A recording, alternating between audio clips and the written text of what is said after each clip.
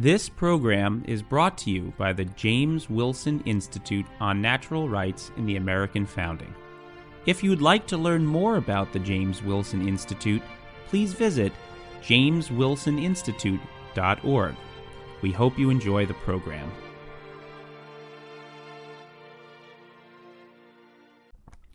Hello and welcome to the Anchoring Truths podcast. I'm your host, Garrett Snedeker. Today, we'll be joined by a former congressman, Keith Rothfus. Congressman Rothfus served in the U.S. House from 2013 through 2019, representing a district just outside Pittsburgh. He served on the Financial Services Committee, among other committee responsibilities.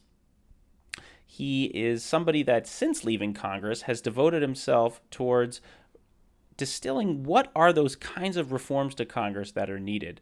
But he's also devoted himself to a much larger cause. What are those principles that are most in need of restoring?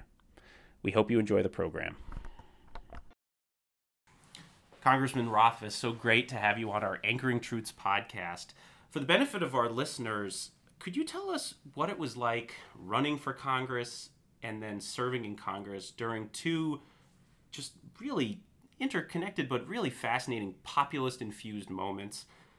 In 2012, when you were elected, you came in on a platform that could broadly be considered in alignment with the Tea Party. But over your 6 years in Congress, you definitely you had moments in which you had to be prudential and think about, well, maybe my platform supports this, but now that I'm serving in Congress, I have to consider these other variables. So tell us what that was like, and in general, now that you're no longer in Congress. Any insights that you may have had in the years after you've left? Yeah, great questions, Garrett.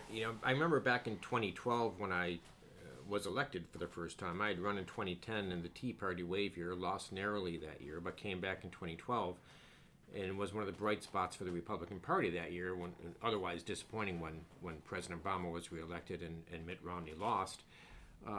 Romney carried my district handily, and I remember when I was running, I kept on talking about the issues at that time: jobs, debt, and stopping the Obama agenda, which was crushing us left and right with the regulatory onslaught. I got elected in 2012, representing a good swath of western Pennsylvania. And I remember clearly coming in January 2013 how crushed people were, that we were facing another 4 years of Barack Obama. So all the things that we've been campaigning on, we weren't going to be able to achieve. So we had to look for areas where we could. We were all still very much concerned about the debt. People do forget that there was actually a reduction in federal spending that was a consequence of the sequester legislation that John Boehner had negotiated with Barack Obama, which was having detrimental impacts on the defense budget, actually. So lots of concerns going back and then, and how do you navigate out of that? Unfortunately, they navigated out of it by breaking the caps and for everything, and we continued to spend more money than we had, although nothing like what happened after I left. Sure. With respect to the wild spending spree we've been on the last few years. But we had to temper our expectations during those 4 years of Barack Obama. We had good oversight that was going on. We tried to hold the Obama administration accountable. We even held Eric Holder in contempt of Congress for failing to respond to subpoenas arising out of the Fast and Furious scandal, right, where they were complicit in shipping guns into Mexico that were used to kill a border agent, but that the cartels had gotten a hold of.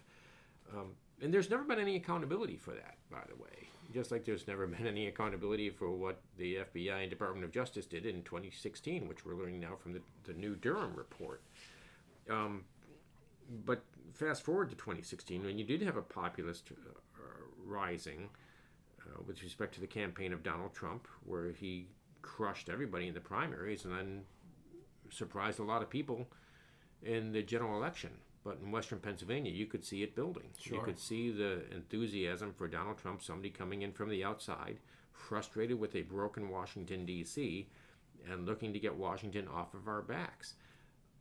Real threats from Washington, D.C., for example, for the Pennsylvania's energy industry, and the great potential we had to really be a benefit not only to Pennsylvania, not only to the United States, but to the world. Look what's happened with Eastern Europe, gas supplies.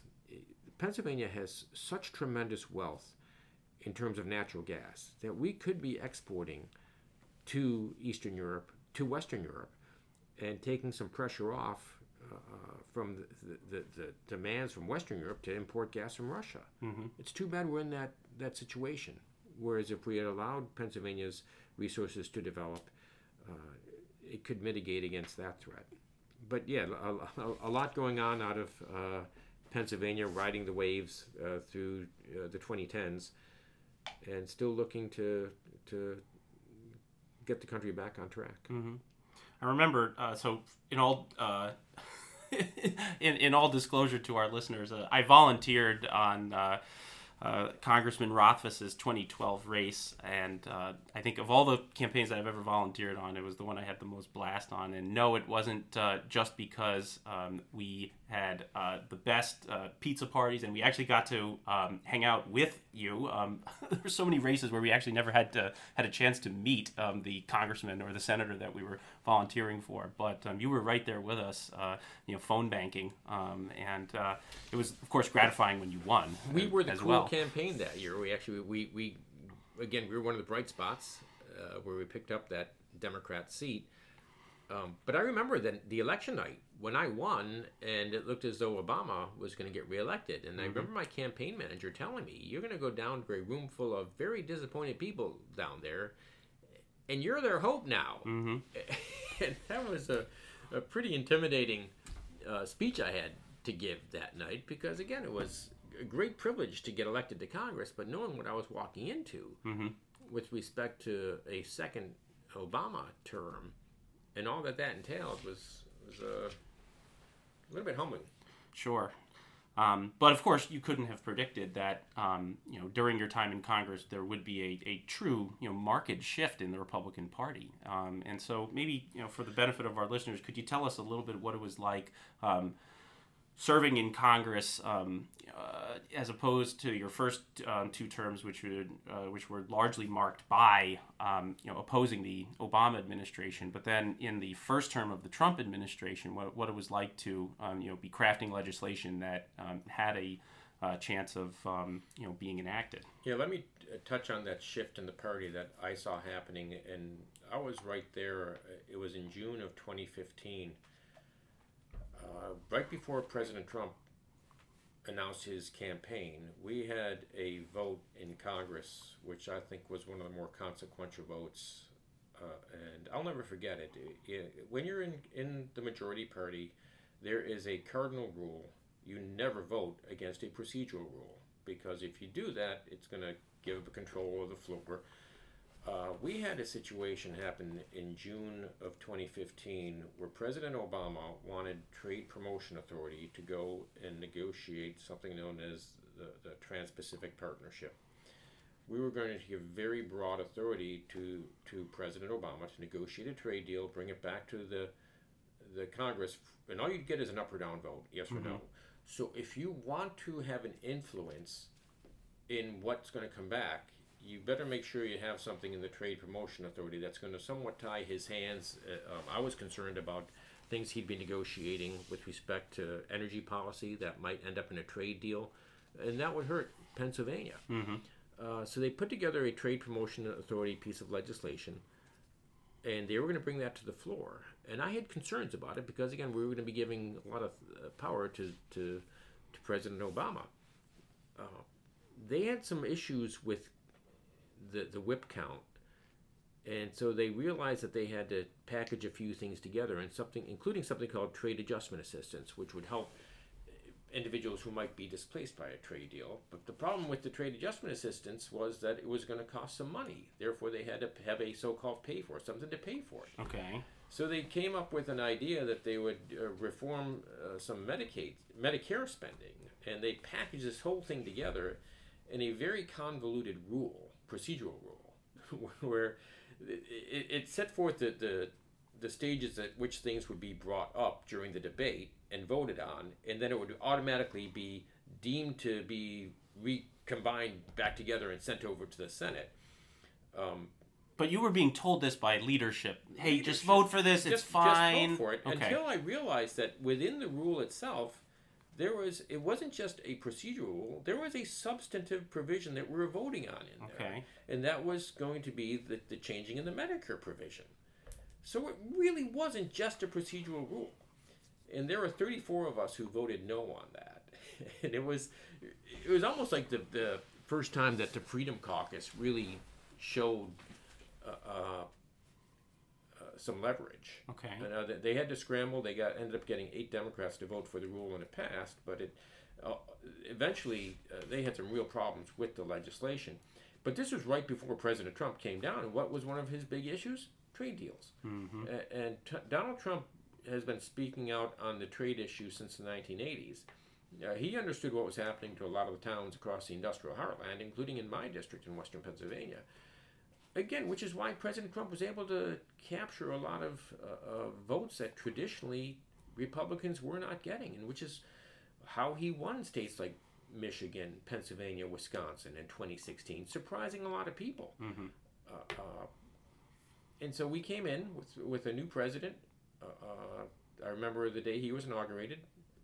I remember the riots that were going on. I remember cars being burned, windows being smashed, people being assaulted. You didn't see that happening at the Capitol, though, because there was a security perimeter at the Capitol. The kind of security perimeter that should have been set up on January 6th, but was not.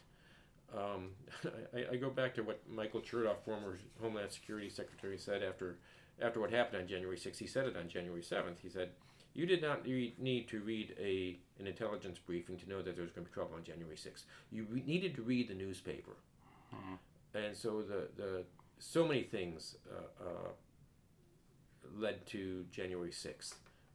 One of them was the failure to secure the Capitol. But I think there was plenty of blame to go all around on January 6th. But in the end, they knew that they should have been better prepared for the trouble that happened that day. Let's talk a little bit about when you were in Congress, the colleagues that you had. What was their willingness? And of course, you had many colleagues, so maybe you can just pick a few examples. What was, in general, their willingness to take seriously their institutional role as congressmen, as opposed to maybe viewing themselves as a member of the party first and a member of Congress second? I ask this because, we're both members of the Federalist Society. We talk a lot about, institutional prerogatives when we talk about the separation of powers. But this is, I think, going to be a segue to our discussion of what is Congress's role in abortion. But even before we get to that, it'd be very helpful for our listeners to understand from someone who is in the thick of it, just how do members of Congress think about their responsibilities under the Constitution? It depends. It depends on what your background is. I came with a legal background. I came with the kind of academic curiosity about government and understanding the framework. You have people in Congress who came right out of a business background. They've been very successful. They were able to cobble together a very good record in the private sector. They may not have thought about some of these issues as thoroughly as others had. Medical doctors, physicians come in with unique perspectives.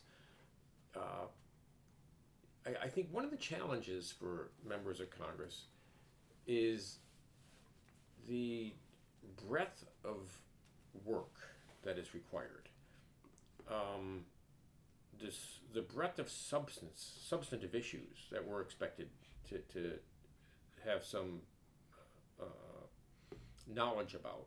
And you think tax policy, trade policy, environmental policy, veterans issues, the need to make sure we have sufficient resources to be paying the commitments we've made in Social Security and Medicare, the whole healthcare space, the financial markets. I was on the Financial Services Committee, which had a very broad portfolio.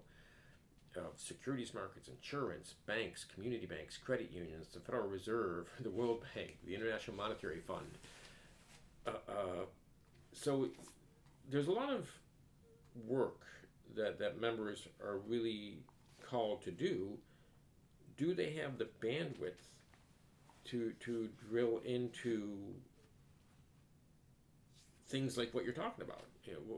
Is this something that Congress should be doing? What are they doing?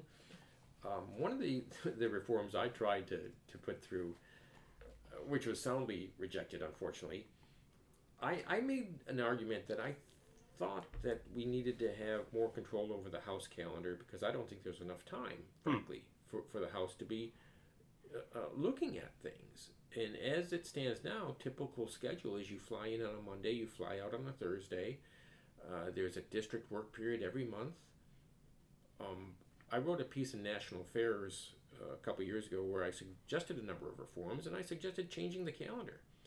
Because when you have a calendar like that, you empower leadership, you empower the people left behind, that would be your staff, you empower the institutional lobbying community to be working with staff and leadership to craft bills, and then you get back and you see the work they're doing and you didn't even have a chance to amend it.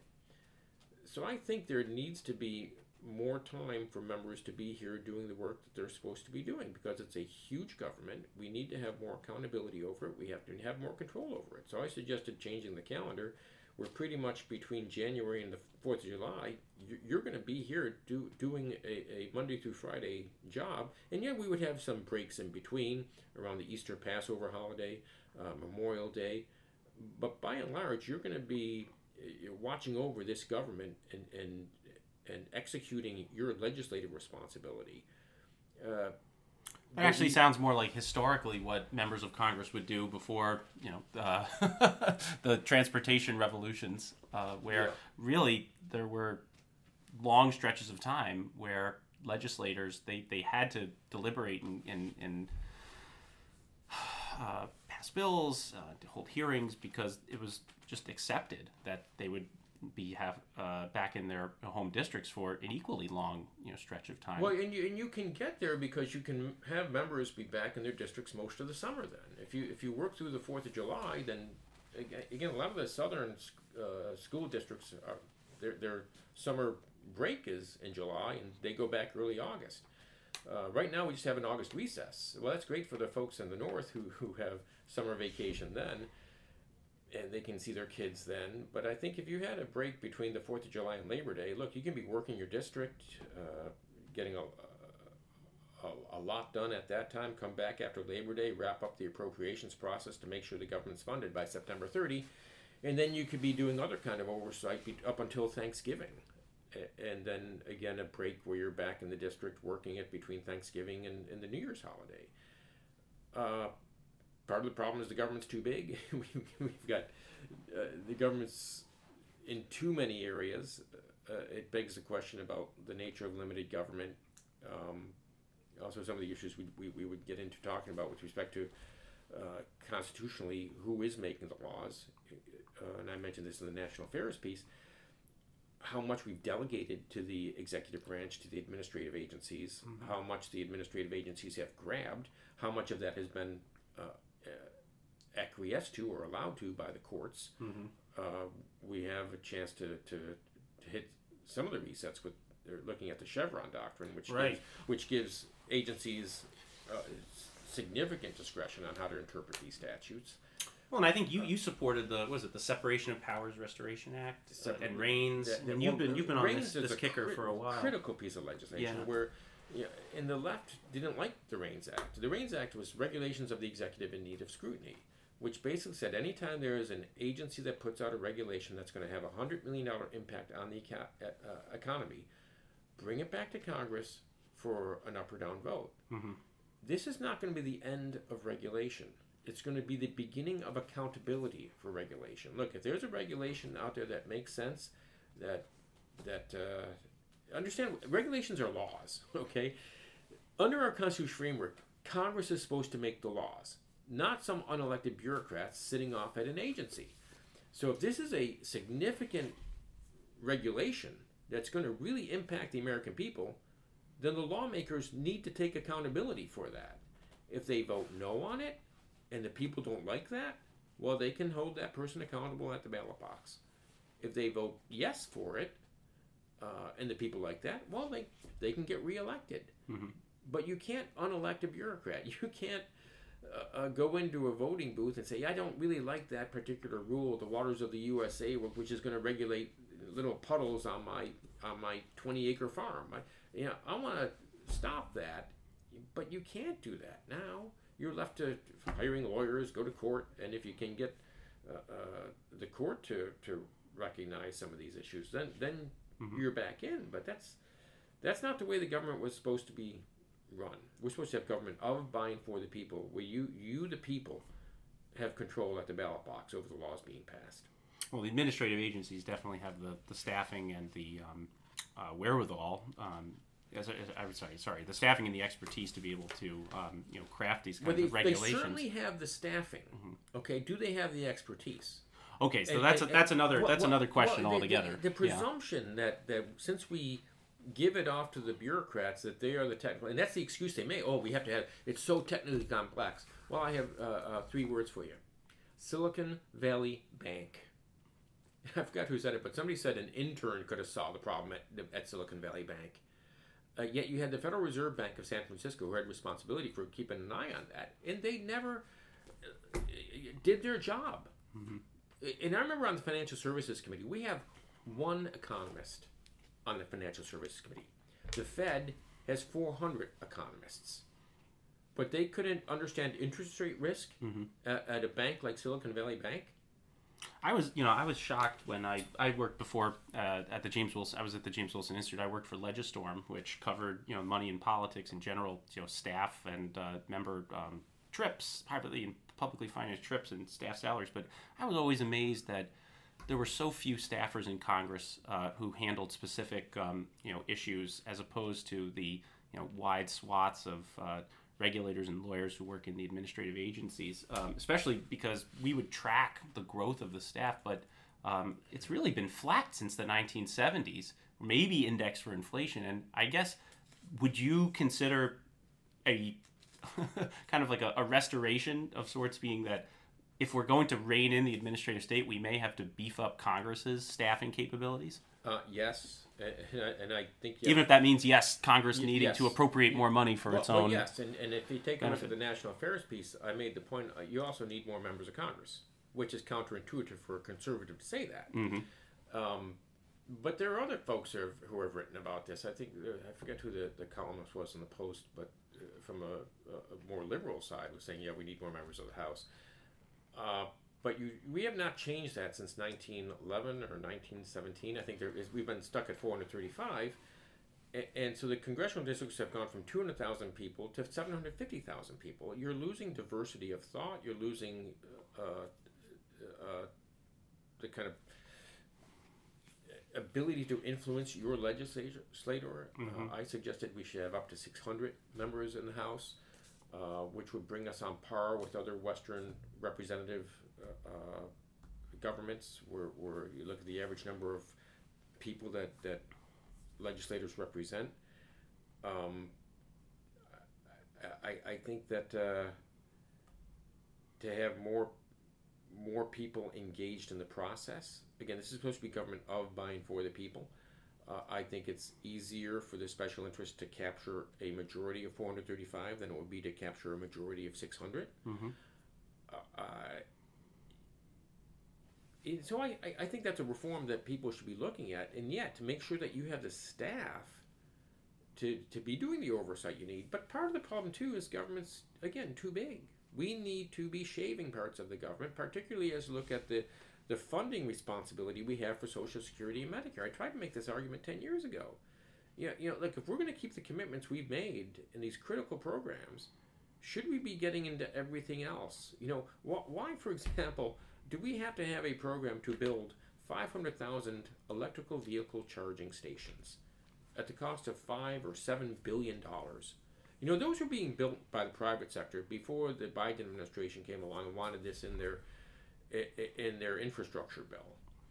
It's inexcusable.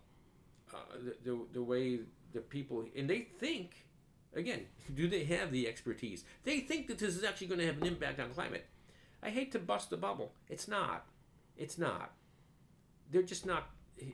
As long as India and China are doing what they want to do. But there is not a single person who will tell you what the impact on global temps will be because of this, that, or another program.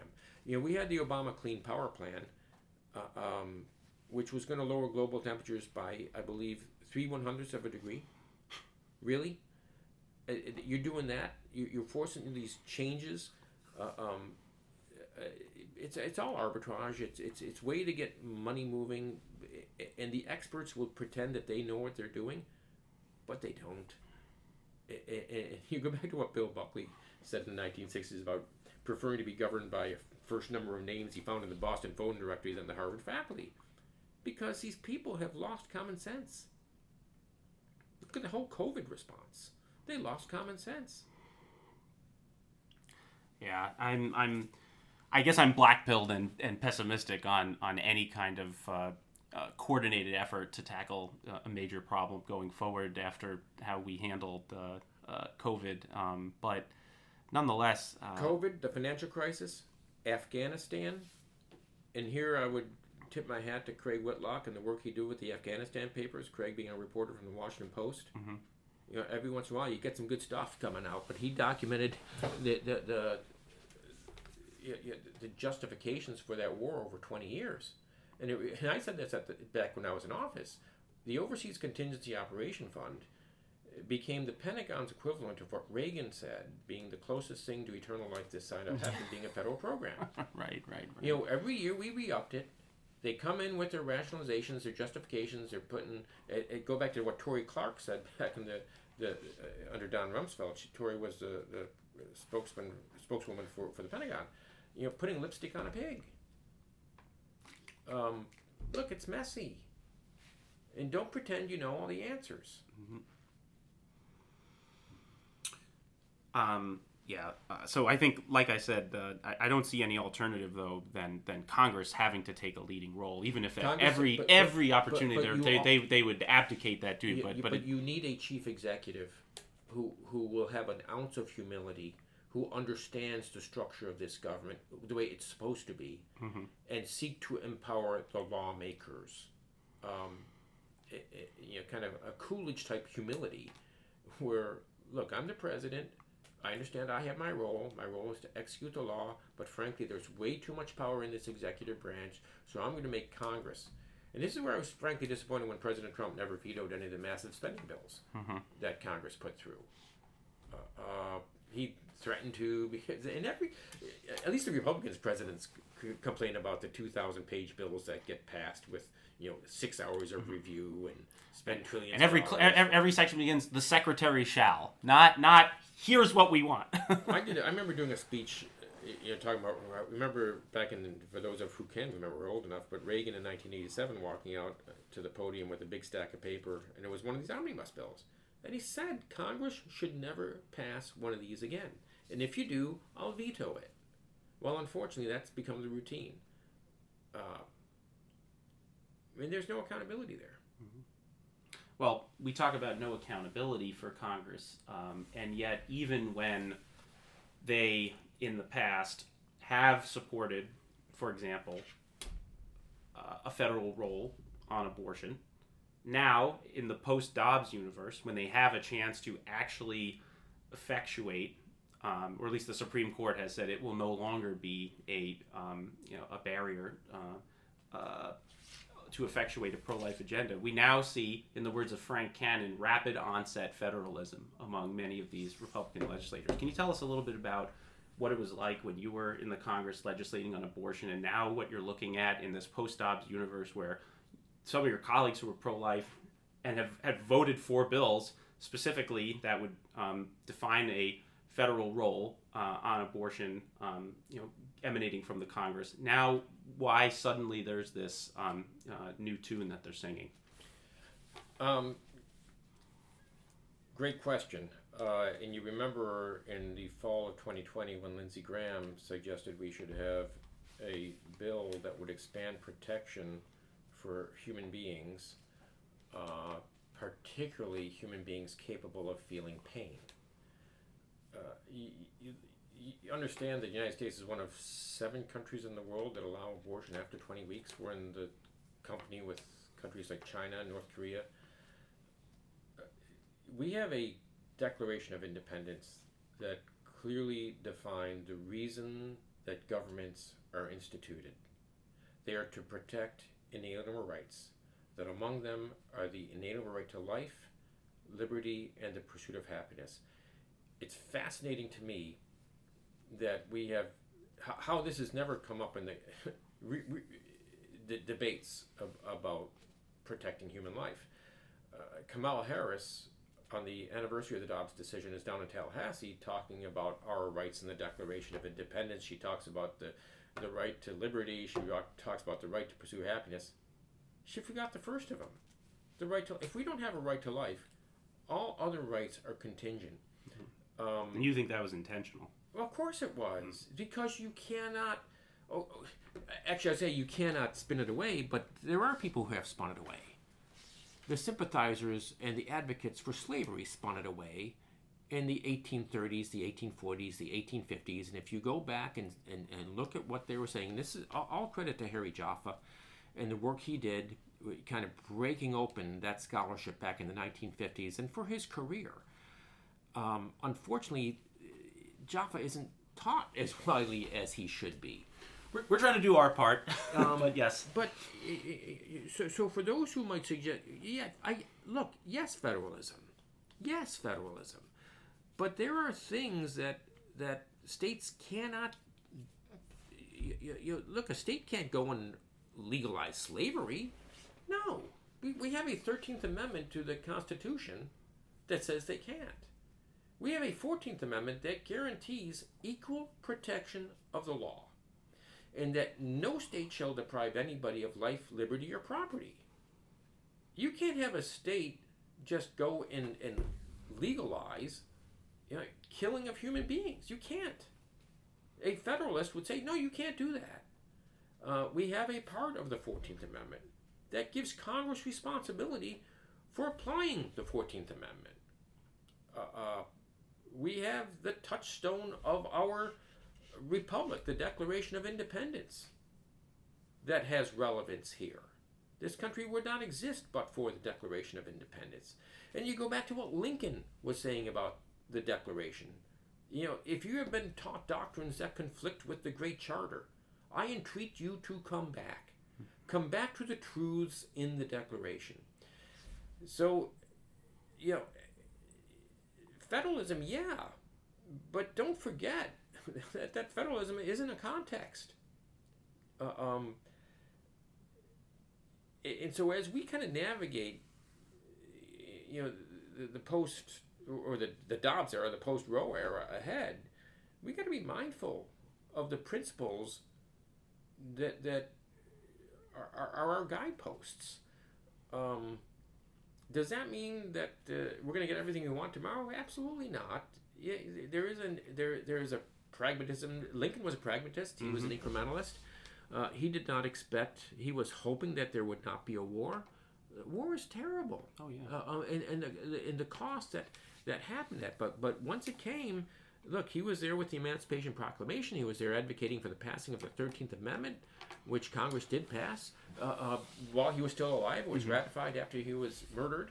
Well, even before that, on July 4th, 1861, after Sumter, what does he do? He gives a speech in the Congress and says the executive has made his determination on how to respond to war, but now he invites you, Congress, to make your own determination. So this is Lincoln being a statesman saying, I know what powers of office I have in wartime, but I now understand that is not unlimited, and it's going to be bound by you, Congress, your determination. We really need a revival of Lincoln. We are coming up on the 250th anniversary of the Declaration of Independence, 2026. This should give us something to be discussing during the 2024 presidential campaign. I remember well, I was 14 years old in 1976, the bicentennial where there was jubilation over the 200th anniversary of this country, proud of what was in the Declaration. Unfortunately, we've seen these movements over the last decade that undermine our Declaration, undermine the founding of our country, and suggest that this country was founded as a white supremacist society, or these documents are white supremacist documents, the Declaration, the Constitution. Nothing could be further from the truth.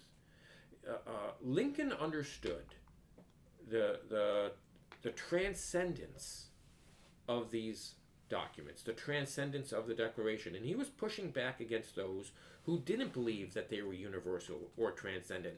The likes of John Calhoun, senator from South Carolina, Stephen Douglas, senator from Illinois, who suggested that if 51% of the people say something's okay, then it's okay, divorced from the inalienable rights that are in our Declaration of Independence and the rights that we recognize in our Constitution: freedom of speech, freedom of the press, freedom of the free exercise of religion. It's I don't think it's a coincidence that the first right protected in our founding documents are the right to life. If you go through the Declaration and the Constitution, the first right that's mentioned is the right to life. The first freedom that's mentioned is the free exercise of religion. And you consider the people who settled this land, who came here looking for freedom of conscience. Pennsylvania, William Penn, the Commonwealth I come from. These are the underpinnings of who we are. And to have deconstructionists come in and try to blow all that up to rebuild their society, it's not a pretty place. Well, it gives us steady work, and of course, we're always reminded of Lincoln's, prudence. And there's that wonderful quote: "With charity toward all and malice toward none." Right. We have to be, I think, vigilant, but also understanding that we have a lot of work on persuasion. If we have a campaign in 2024 that really touches on Lincoln, so much so that we get a mandate coming out of 2024 to look at what Lincoln said, and to even have whoever is elected as president to be sworn in at the Lincoln Memorial as opposed to being sworn in at the Capitol, to remind us of who we are, to remind us of the good of this country, the exceptionalism of this country, grounded in those self-evident truths that Lincoln talked about in our Declaration. Freedom. You go back again, what Reagan talked about: freedom, always being one generation away from extinction, and that we have to teach people about it, and that it is the greatest solution to the human condition for people to be free and to have ordered liberty. I mean, the dystopian tragedy of the drug crisis that we're going through, where you have cities like Philadelphia, which has the largest open-air drug market in the country in an area known as Kensington, and you have people there advocating, some who would say, "Oh, just give us safe injection sites." George Bush used to talk about the soft bigotry of low expectations in the context of education. I would contend this is a hard bigotry of no expectations. This is a violation of human dignity. People deserve much better. While the left might offer safe injection sites, those who believe in human dignity should be offering treatment programs. As we wrap, Congressman, can you tell our listeners a little bit more about where they can follow your work, and in general, what are you working on right now that they'd be interested in? My Twitter handle is Keith Rothfus, KeithRothfus, at Keith Rothfus. I am engaged in any number of things back in Pennsylvania. I do some work with the local community bank. I serve on the board of that. A lot of small business lending that we do. Watching how what Washington does impacts our local economy. There's some nonprofit things I'm engaged in. I still dabble in the political world and give advice to clients and help them find the resources they need to do their campaigns. Otherwise, staying engaged with my family and hoping for much better days ahead for the country. As are we. Well, thank you so much, Congressman, and it was a real treat, and we can't wait to have you on our podcast again soon. This program has been brought to you by the James Wilson Institute on Natural Rights in the American Founding. If you'd like to learn more about the James Wilson Institute, please visit jameswilsoninstitute.org. Thanks for listening.